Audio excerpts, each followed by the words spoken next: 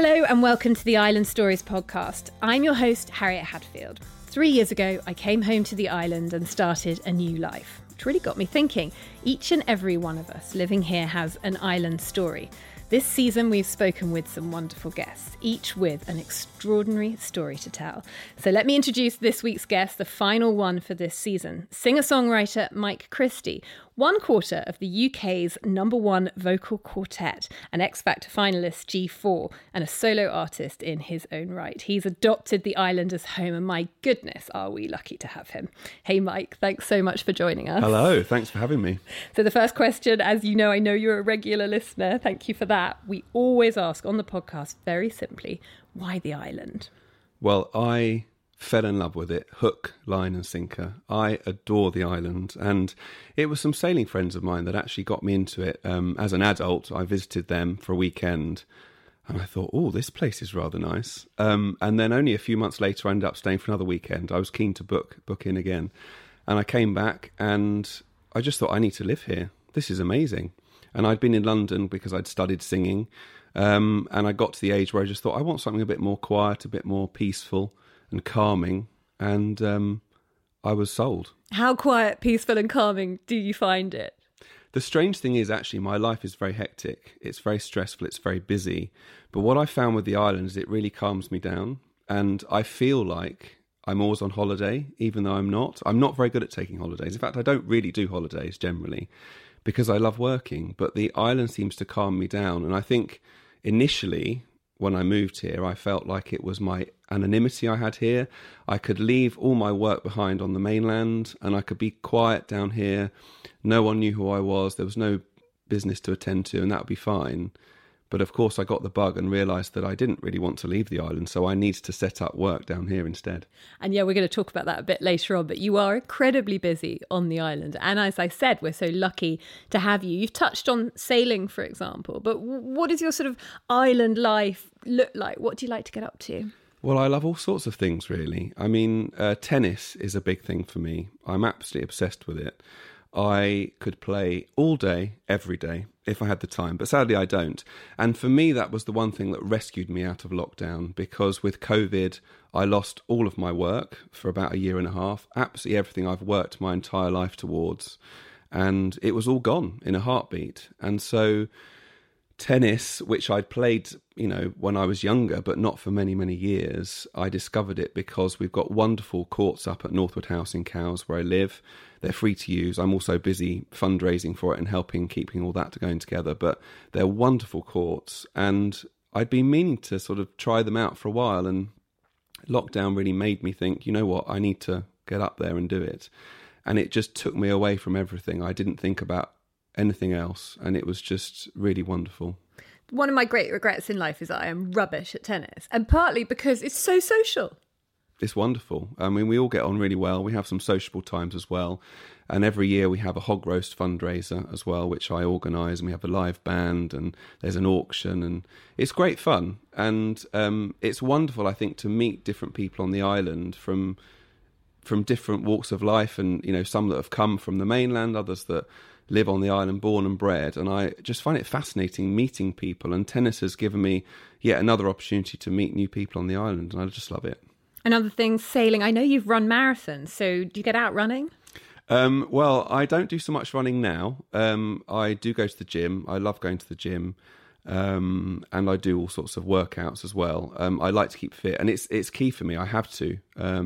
You get to a point in life where actually you've got to work hard to keep up a good physique. Yeah. But because I'm on the road a lot of the time and I'm performing, it takes so much energy out of you. It's so physically demanding, emotionally demanding. You need to have a good sort of structure and a good healthy body to start with, and that is really key. So I like to keep active, and for me, just running around here, there and everywhere being active is not quite enough. I need to have more than that. And I just find particularly weight training I absolutely love, and it just, again, it takes me away from everything and I can focus on it, and it clears my head.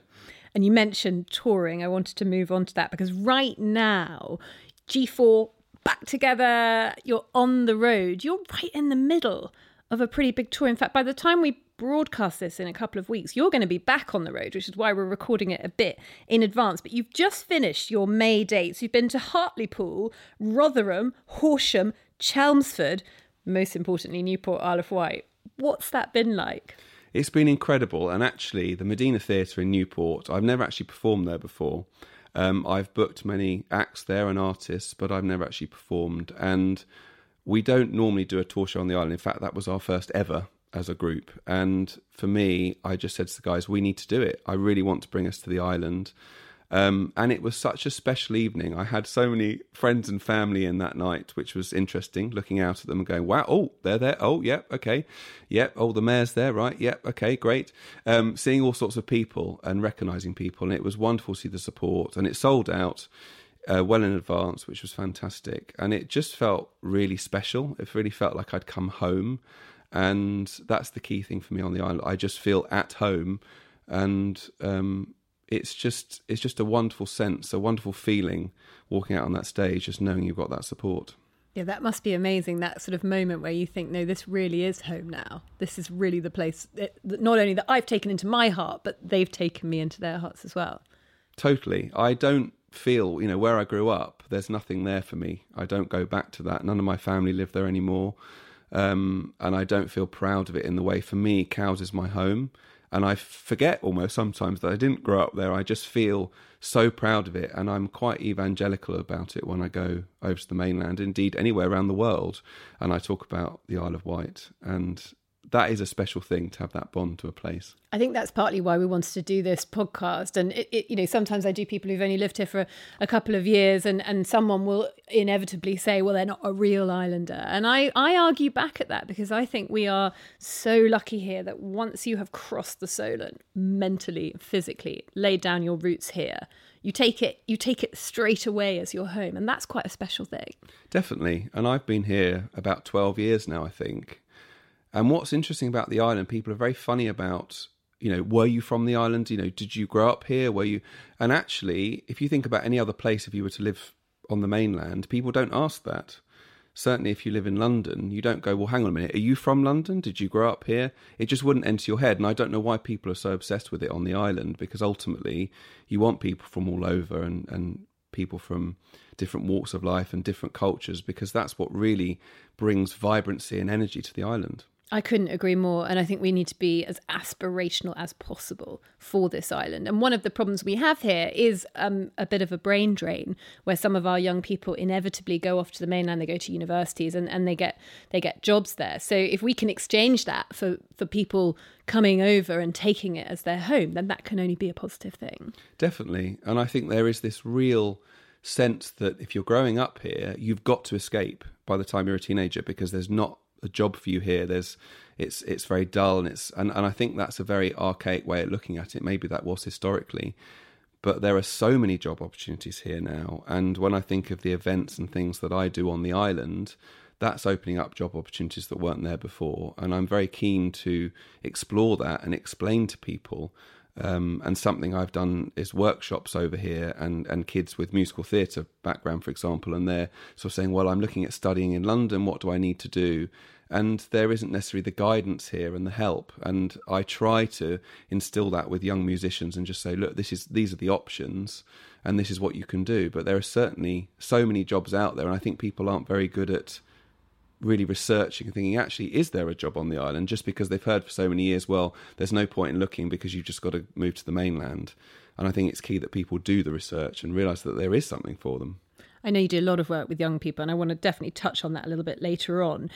I just gave the slightly exhausting geographical timetable of your tour. I mean, how do you cope with that kind of lifestyle where you're on the road, you're in and out of hotels, you're performing every night? I find it harder and harder because I love the island so much and I'm so obsessed. I never want to leave. So as I walk along the front in Cowes towards the Red Jet, and I just think, why am I doing this? I don't want to go. But when I'm on the road, I realise I live for performing. I love being on the stage, and there is no feeling in the world like it. And it's not something I could just give up. And in fact, in lockdown, when everything just went and I lost bookings for I don't know how many hundreds of shows, I did online shows, and that kept me sane during that period, because when you're a performer, it's in you, it's in your blood. You can't just sort of stop and not perform. You won an Isle of Wight Radio Award for that. So you say it kept you sane. I think it kept a lot of other people sane as well. Yes. Well, yes, thank you. I'd forgotten about that. I didn't want to make too much of it. But yes, no, it was an amazing thing to have. And for me, what I did these shows, but I spoke about my mental health, which I think as a guy, when you do that, it's somehow more powerful to people because they don't expect that a guy's going to talk about their feelings. And I just said, you know what? I'm not feeling great today, and this is why. And I would give my listeners goals, and I would just say, look, today, and we forget how bleak it was, how difficult it was. But I remember one advice I gave to someone. I said, look, today, just find something, a goal that you can achieve. And it might be, I'm going to get out of bed and I'm going to make a cup of tea. And you might think, well, that sounds ridiculous. But actually, that's where we were. People had no motivation to get out of bed. They lost their work. You know, maybe if you've had a shower, that is an achievement for the day. And I ended up writing a song during lockdown called Stay at Home. And it very much had that narrative in it of just saying, one of the lines saying, I got up, I showered, no longer a coward. And it was an incredibly bizarre time. And I think now we've moved on so much from it, we forget how difficult it was. So I think you're right. We forget how difficult lockdown was. And I think we're still seeing some of those problems from mental health. One of our recent episodes that we did this series was with Vicky Howarth from the Isseropia Foundation. And we were talking about how if high-profile people like you talk about mental health, that really helps people to feel like they're not alone. Is that something that you found during COVID, that you were helping people by saying, look, it's not just you that feels like this? It's really important because loneliness is so prevalent out there. And people, whenever they're experiencing something, they do very much feel like, I'm the only one that's ever experienced this, and I'm the only one going through this. And the reality is it's very common. And with COVID, no one knew how to respond to it, how to react. No one had lost their work, a year and a half of work before in many cases. And there was no right or wrong way to react to it. So I think, it's really important that we talk openly about it. I lost my dad from cancer in his 50s, and I think that really made me grow up. I feel I'm a much better person as a result, a much stronger person. Obviously, I would give that up in a heartbeat to have him back. But it made me realise that you've just got to talk openly about things. And I talk about death very openly because of it. And I know that can be shocking to some people. But I think it's important that we do talk about these things because we let them fester inside us, and it builds up as such a pressure, and it makes everything so much worse. And so that's why I'm a big believer in it, and I carry with that with me every day, thanks to my incredible dad, who I see in the mirror, interestingly, every day. When I look in, I go, my goodness me, you're turning into him. Are you the spitting image? I wouldn't say I'm the spit, but I'm turning more and more into him, which actually, had he been alive now, of course, I'd be deeply embarrassed, I guess. But I feel proud. I've got two sisters, so they don't really want to look like my dad, I guess. So I'm very proud of that. And I just go, you know what? He's not here to be him or look like him. So I'm carrying the flag. And he was such an incredible person and always knew what the right thing was to say. And he was such a good coper. And I've realised that I'm a very good coper. And where I can help people as much as possible, I've done some free online shows where it's not actually me singing, but where I've talked about health, mental health, also about diet. And I'll always say, look, I'm not a trained dietitian, I'm not a trained therapist, but this is what I've learnt about things. And it's actually really helped people. And it just gives me a lot of satisfaction to think I can help people if I know something that they don't. I just think it's important just to keep the dialogue open. It reminds me as well, another guest that we've had recently, Anthony Goddard, he talked about losing his dad at a very young age, and he said something really similar. He said, I'd recommend it in terms of it being a life-changing event that makes you really, push forward with your life and have to achieve great things, which he has. So that resonated as well. I want to talk about the X Factor because I can't believe that the first series was in 2004. I asked producer Alex about it earlier. I was explaining obviously who you are, and I said he was on the first series of X Factor in 2004, and Alex went, Harriet, I was 6. And it was Wow. one of those mic drop moments. I was like, okay, fair enough. It's a long time ago. You guys were the runners-up. I think you were the real winners. I still convinced it was a little bit fixed because they didn't want to have a classical music quartet win. But maybe you can give me more insight into that. What was that like as an experience? It was the most incredible, the most horrendous, the most wonderful, joyous, hideous experience of my life. It was, but overall, a very positive one. We were very fortunate to get so far. We entered as a laugh. We were a barbershop quartet at music college. We were studying at the Guildhall School of Music and Drama. That's the G. There are 4 of us. And we were doing, well, actually, we'd all got places for postgrads in different colleges. So we were on the undergrad in the final year. And we decided to put a farewell concert together just to go, you know what, it's been really fun. Let's just go out with a bang. Let's do a little concert before we go our separate ways because we can't carry on. And at that point, there was a TV advert saying there's a new reality TV show concept where it's not just soloists, but also groups. And we just thought, well, let's go for it. I mean, we're not going to get very far because we'll be classical and I think we're a bit boring. But let's do it. Let's give it a try. And then we turned up and there was this great sea of people, a long line of people, mainly women, very scantily clad. We turn up in our suits because that's how we've been taught as classical singers. That's how we roll. And so we stood out like a sore thumb. So the cameras were all over us and they said, well, where have you come from? What are you going to sing? We said, well, we're from the Guildhall School of Music and Drama and we're going to sing Bohemian Rhapsody. And you could just see there thinking, okay, this is going to be car crash. Let's hover around Let's these. Maximise this. And it was just such a buzz going around us. It was just this is a bit weird. Anyway, we got through. You do various producers rounds before you see the judges. And they said, yeah, you're through. And we just thought, fine. But there was no sort of emotion with it. Like, you know, you really go, we thought, wow, we must be what they want. And because we initially had an arrangement which I brought to the group because we were a barbershop quartet. It was for Bohemian Rhapsody where it was the 6 or 7 minutes. It was just the 4 voices. So we do all the guitar solos, no backing accompaniment. And so it was great when we used to busk. People loved it. And we used to do gigs at livery dinners because we were out in the city of London. But we didn't realise quite the impact that we'd have. And then we got through to the judges. They said it's amazing. It's a breath of fresh air. And before we knew it on the live shows, got through to the final. And then we got signed and we sold 2 million albums that first year, went to number 1. And it was just like, hang on a minute. We were meant to be on our postgrad courses, which of course we'd delayed for a year because we thought we're still young as classical singers. There's no rush with it. And it all was just a bit of a whirlwind. We were headlining at the Royal Albert Hall. Robin Gibb came on stage with us and performed a Bee Gees medley. Leslie Garrett came on, performed Barcelona. She's become a really good mate. She's a regular visitor to the island, actually. She's got some great mates in Bembridge. And Sir Cliff Richard duetted with us as well.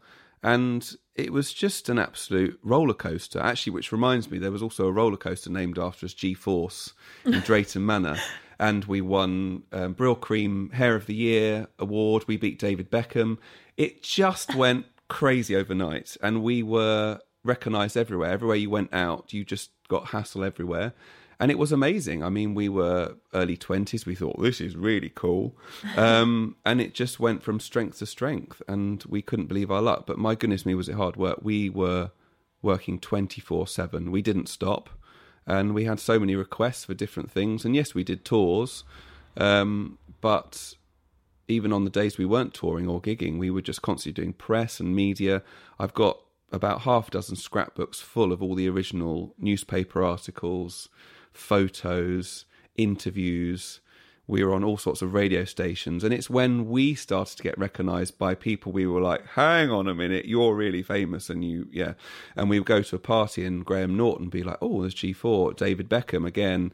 And we were at BBC and Dawn French comes running over saying, oh, G4, I love you. I voted for you. Can I have a photo with you? And you just think, wow, okay. You know, this is quite having an impact on people. But I think there were 12 million people watching the final or something crazy like that. And, well, I was definitely one of them. I'm still convinced that you guys were the real winners. I'm still convinced. And you certainly were, as you've just said, you know, the life that you led after that. I was watching back some old clips last night on YouTube. Gosh, it takes me back. And I think you were really fortunate actually to have Louis Walsh as your mentor, because I always remember watching X Factor and thinking he's a really good cheerleader for his acts. Is that the experience that you had? Well, he had a lot of experience with Westlife before us, and obviously they've gone on to be such a huge band and continue to this day. They've reformed.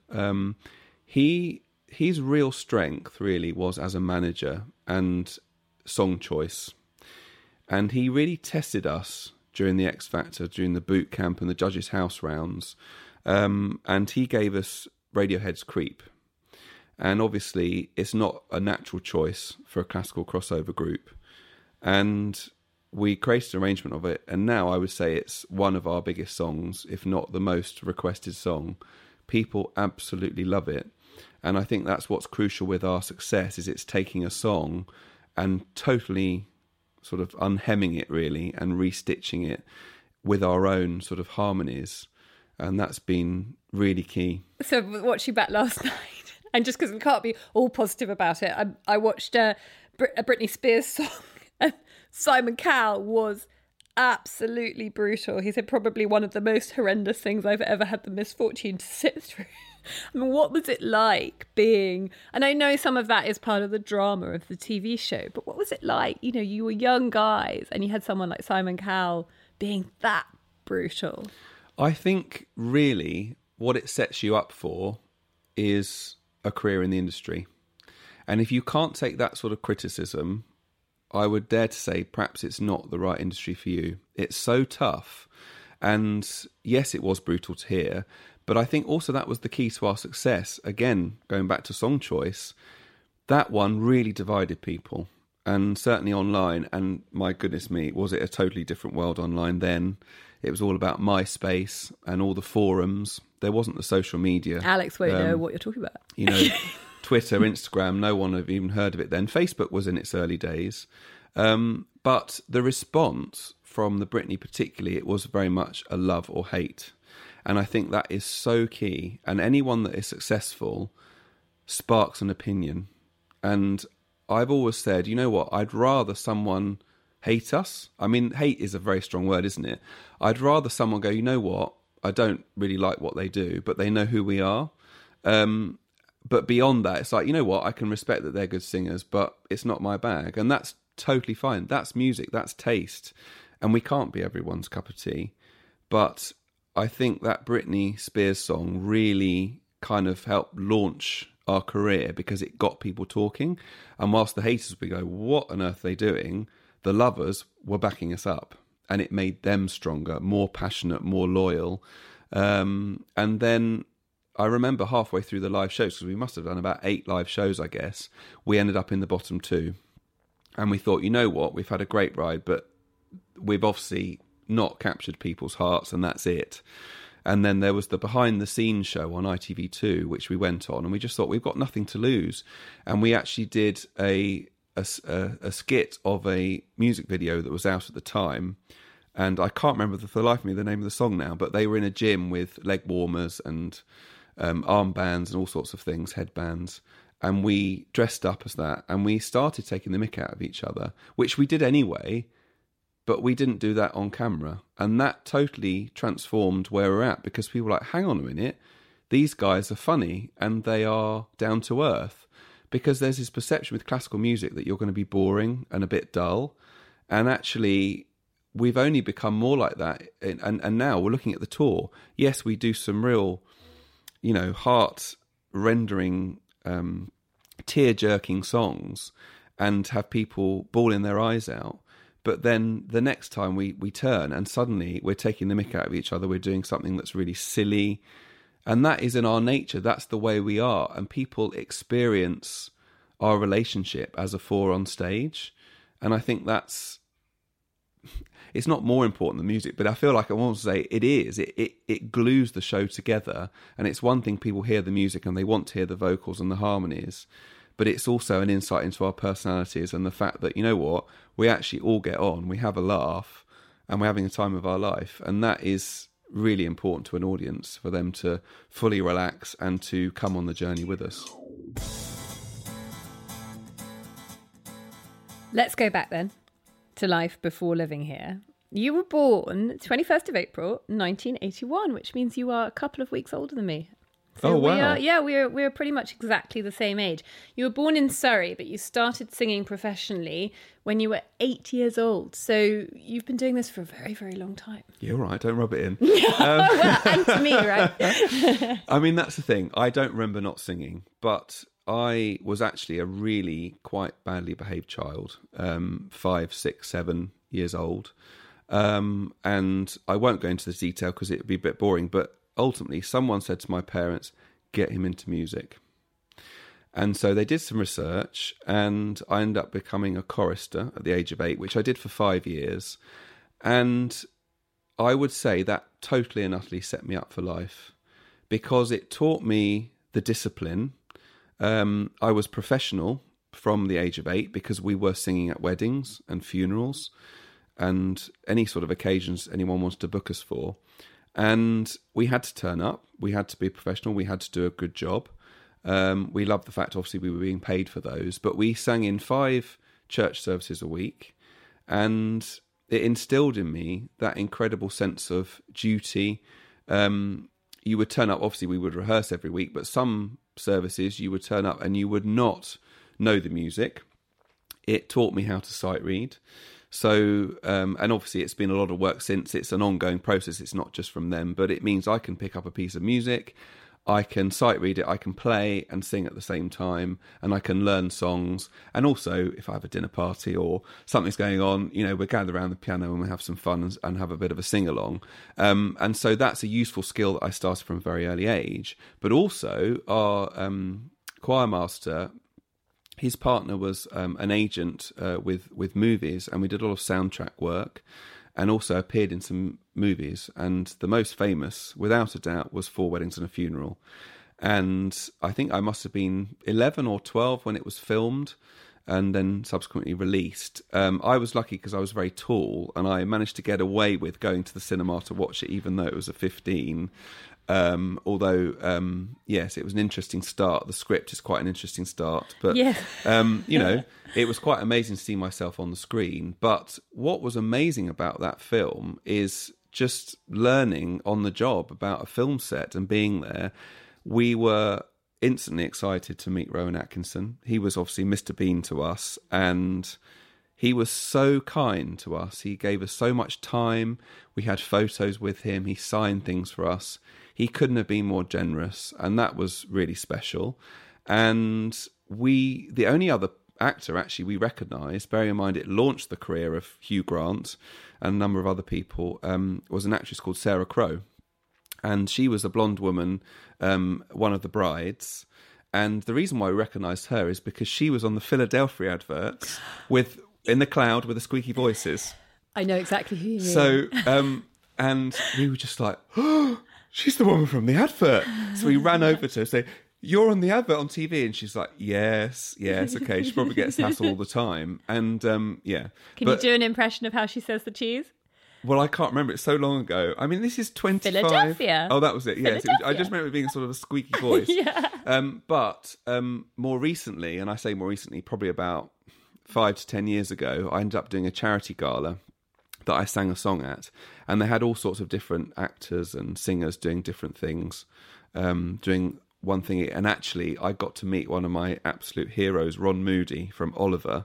I watched so many musicals growing up, and he was there, and he sang a song from Fagin at age 85 or something like that, and I shared a dressing room with him, which was very exciting.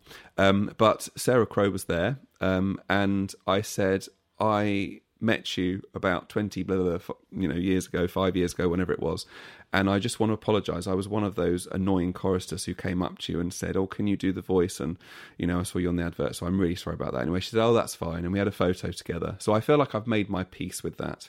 But it was a wonderful experience doing that movie. And the only thing is we did struggle in one of the things where Rowan Atkinson was the priest, And he said, Father, Son and Holy Goat. And as a 12-year-old, I mean, it was the funniest thing I'd ever heard. And we couldn't stop laughing. The director said, right, if you carry on, you're going out because you can't do it anymore. We've got to get this take. I was like, okay. So you took some time out when your voice broke, I've read. You got an A-level in chemistry, which seems quite random. But you then went on to study music at the Guildhall School of Music and Drama. And I suppose that's what took you into the X Factor with those three friends. Yes, that was the full-on training in terms of classical training. But yes, my voice broke. I got to a stage as a chorister where I was head chorister. I did all the solos, and then suddenly you just can't sing. And it's absolutely heartbreaking, and it just sort of squeaks a bit, and you think, what do I do? And I fell out of love with singing, so I sort of gave it up for a bit. But ultimately, I had got a music scholarship at senior school and also an art scholarship, interestingly. I was very heavily into my art. And so the two kept sort of fighting over me because you have to spend a lot of time in both disciplines. And ultimately, I got back into singing. I was in all the choirs at school. I was in the musicals. I played in the orchestra as well. I used to play the timps in the orchestra as well as flute, but I then went to the timps, which was great fun in the oratorios because I'd be the bass soloist, and then I'd go back and play the timps and then come forward again. And then I got my place at the Guildhall, which I knew in advance. So I was working at the hotel, knew I was then heading up there to London, and it really set me up. It was 4 years, an undergraduate course, and you really learnt every discipline. And that was the thing. It was interesting with the instrumentalists where they would do a couple of hours a week almost. But with singers, we also had to do languages, we had to do movement, we had to do drama. So it was very much a 9 to 5, Monday to Friday course. It was really very intense, but you need to know all those different disciplines and obviously learning different languages, being able to sing in different languages. And it really set me up. And it's, with the classical training, it enables you then to sing so many different styles. And I love the variety. I do love singing opera, but I love singing musical theatre and rock and pop and having the opportunity to do those different things. Well, which brings me on to all the work that you do on the island in terms of encouraging children into that world. Free arts workshops for over 500 children you've done. I mean, that's amazing. Well, yes, that's part of the White Proms Festival that I set up in 2018. It's now our 6th year running this year. And for me, it's about giving something back to kids. I was so fortunate as a child. I had so many opportunities to perform. I had so many inspiring people around me. And I'm still in touch with all the teachers, the music teachers that helped me way back right when I was a chorister. And not only does it inspire kids, obviously, to go into the arts, but also for most of them, they've got no interest in going into it as a career, and they won't go into it as a career. But what it gives them is absolute confidence, and you can see it has a knock-on effect on all of the work that they do at school, having that confidence. And so we do disciplines in musical theatre, where they not only learn a song and a routine from the West End, but they then get to perform it at one of the headline shows, A Night at the Musicals. And then we have opera workshops. Again, you've got kids that have never experienced, in fact, adults that come with them, they've never experienced a classical voice live. And when they're in a small room, they just instantly start crying because they're so overwhelmed by it. And it's wonderful to be able to give that, particularly when you get so many people saying, I don't like opera, I don't like classical music. But actually, if they experience it live, if they're brave enough to go, you know what, I'm going to try it, they get overawed by it. And comedy workshops, having a 4-year-old standing up, from the beginning of the class, wouldn't say boo to goose, totally shy, and they stand up at the end and they do stand up for 5 minutes, and absolutely everyone's rolling about with laughter. And also some drumming and percussion workshops. So a real variety of different things. And I think it's so important to expose kids to those arts that they would never otherwise get to experience, and just to inspire them in whatever way, or just to give them confidence. And do you think it's something that the island, it's often the way we have such defined borders, and we are quite small, relatively. Do you think that there's a lack of perhaps cultural provision for kids here? Is that something you're trying to change?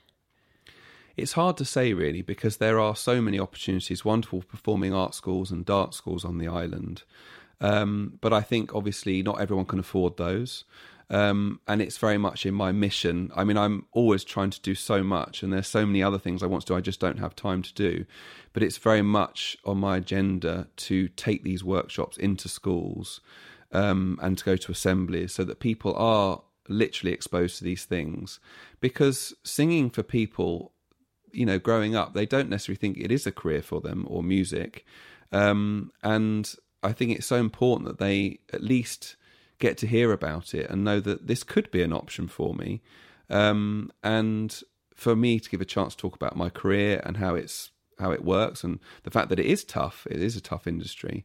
But hopefully if I can inspire people along the way. But yeah, there's just too many things I want to do, but I will get round to it. And the White Proms, an amazing event. People are talking about it more and more. It's in sort of late to mid-August. Just give me a very quick idea of what people can expect this year.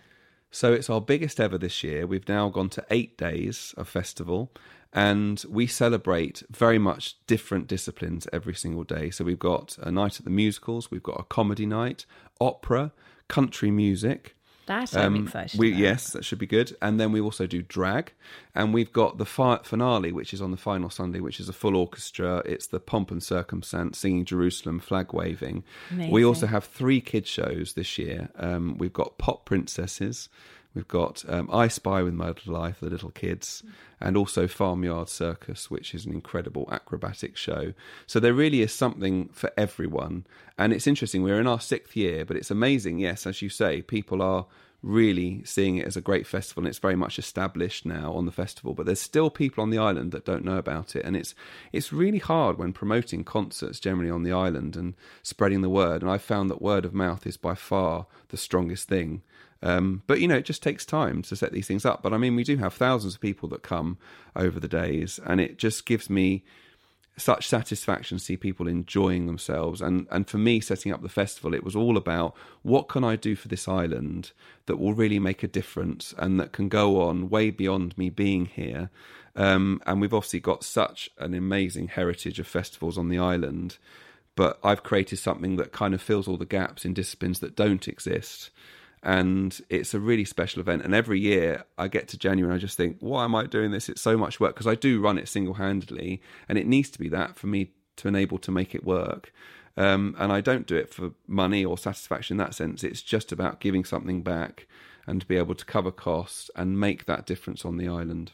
It's funny you say all of that because, as you know, I always ask people who know my guests, what it is that makes them such a unique islander. I spoke to one of your friends who said he absolutely loves the island, and since making it his home has thrown himself into everything and anything to help people and support his community. I don't know anyone else who's more willing to put up their hand to make things better for other people. And I said we're very lucky to have you. I really believe that. Oh, thank you. Well, that is very sweet. I just am so driven. I shock myself with the drive I have, and people remind me every so often. They say, my goodness, you don't stop. But I just love what I do, and I'm not very good at sitting still. For me, if I was to go on holiday and sit on a lounger for 2 weeks, I would be so bored, because I'd be thinking of all the things I could be doing, the songs I could be writing. And, I'm currently writing my 2nd opera.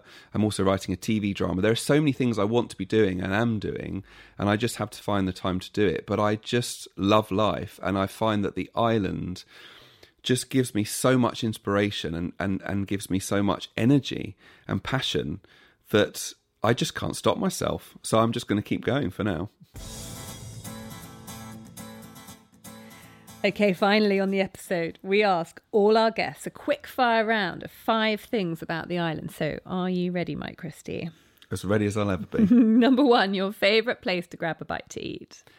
I have to say smoking lobster in Cowes, and I know that some of your guests have said it before, but I've never had a bad meal there. The service is great, and I just think it's so brilliant what they've done. But ultimately, there are just so many places on the island. But for me, because it's always just been perfection every time I've gone, that's why I've gone with that one. That's a great choice. Number 2, your favourite beach? So there's a little beach. I'm not sure of the name itself, but it's off Scratchell's Bay. So it's just south of the Needles, where you've obviously got the Allen Bay on the north side, and it's a little private beach that actually you can only get to by boat. Oh, wow. And I discovered it when I recorded a video. I wrote the official song for the Tour of Britain cycle race, which was meant to come to the island last year and didn't happen in the end. Fingers crossed for next year. And I filmed the music video up on the Coast Guard watch station. I've seen that. Yeah, that's amazing. So looking down, and they've got cameras all around there, and they watching every angle. And I discovered that little beach there, and they say yes, people come in by boat, and it just feels like a little haven thing. So if you go there, you would be guaranteed to be the only person there. Wow. Okay, great answer. Number 3, your number 1 island activity. Oh, I think you might have answered this already. I would say tennis, because I love it so much, but I am so fortunate to have courts 5 minutes walk away from me that are free to use. And again, that's why I've launched myself into that, and I help fundraise for that. And I'm on the fundraising committee at Northwood House where they are. And that's where the White Proms takes place as well. So I'm doing more and more stuff for them. And we also have White Proms Wednesdays, actually, which are lunchtime concerts every month to elongate the festival throughout the year. So I'm doing a lot more stuff for them. But the tennis thing, it just really relaxes me and takes me to a different place. And I just love it. Number 4, which island charity is closest to your heart? Independent Arts. They are incredible, and they're celebrating their 35th anniversary this year, and they use an arts-based programme to inspire islanders and to improve their well-being on the island. And there is so much loneliness about, and it really gets people out of their house, out of their, when they're struggling, and uses the arts to improve how they're feeling and give them sociable situations where they come in, they get a cup of tea. And I discovered them actually when I set up the White Proms Festival, because I wanted to have an associated charity. And when I came across them, I just thought, this is such a perfect match, because they do workshops like we do at the White Proms, but it's really using the arts. And I've seen throughout my entire life how the arts just totally transforms people. And that was what was so sad in lockdown, particularly when the arts just went. That was the one time people needed the arts to help them through it. And it's just incredible. And I've been to some of their singing workshops where they do singing for breathing. And you can just see the joy people have when they turn up. And it might be the only time they leave the house in the week, but it's just such a highlight for them. And what's amazing with that is their songs that of so many different styles that they perhaps haven't sung for 50 years, but the words come out, they just know what they're doing. And I think it's so key that we support them, because independent arts aren't that well known on the island. They are becoming more and more known, and I've now become an ambassador for them. And so I really shout about them from the rooftops, because they do such incredible work. And they need to be known more. And they've got a big fundraising dinner coming up for their 35th anniversary, and they've asked me to sing, which is very exciting. And we're looking at more and more ways that we can work together to help spread the word on the island. Well, that was very good ambassadoring for them. Number 5, your hidden gem. There is a state-of-the-art recording studio in Chale. And I don't think anyone knows about it, and I'm not sure they do want anyone to know about it, so don't tell anyone. But it is the most incredible facility. It really is world-class. And I am very excited to be going there later this year to be recording with them. So I cannot wait for that. Mike, thank you so much. It's been brilliant to get to know you better and hear your island story. If you want more island news, sign up for my weekly email newsletter, 5-stories.co.uk. I'm Harriet Hadfield. My producer is Alex Warren. You'll find us on Instagram at Island Stories Podcast. This is the last episode in the second season. We've had a blast, and we hope to be back with you in a few months' time with season 3. In the meantime, have a brilliant summer. Goodbye.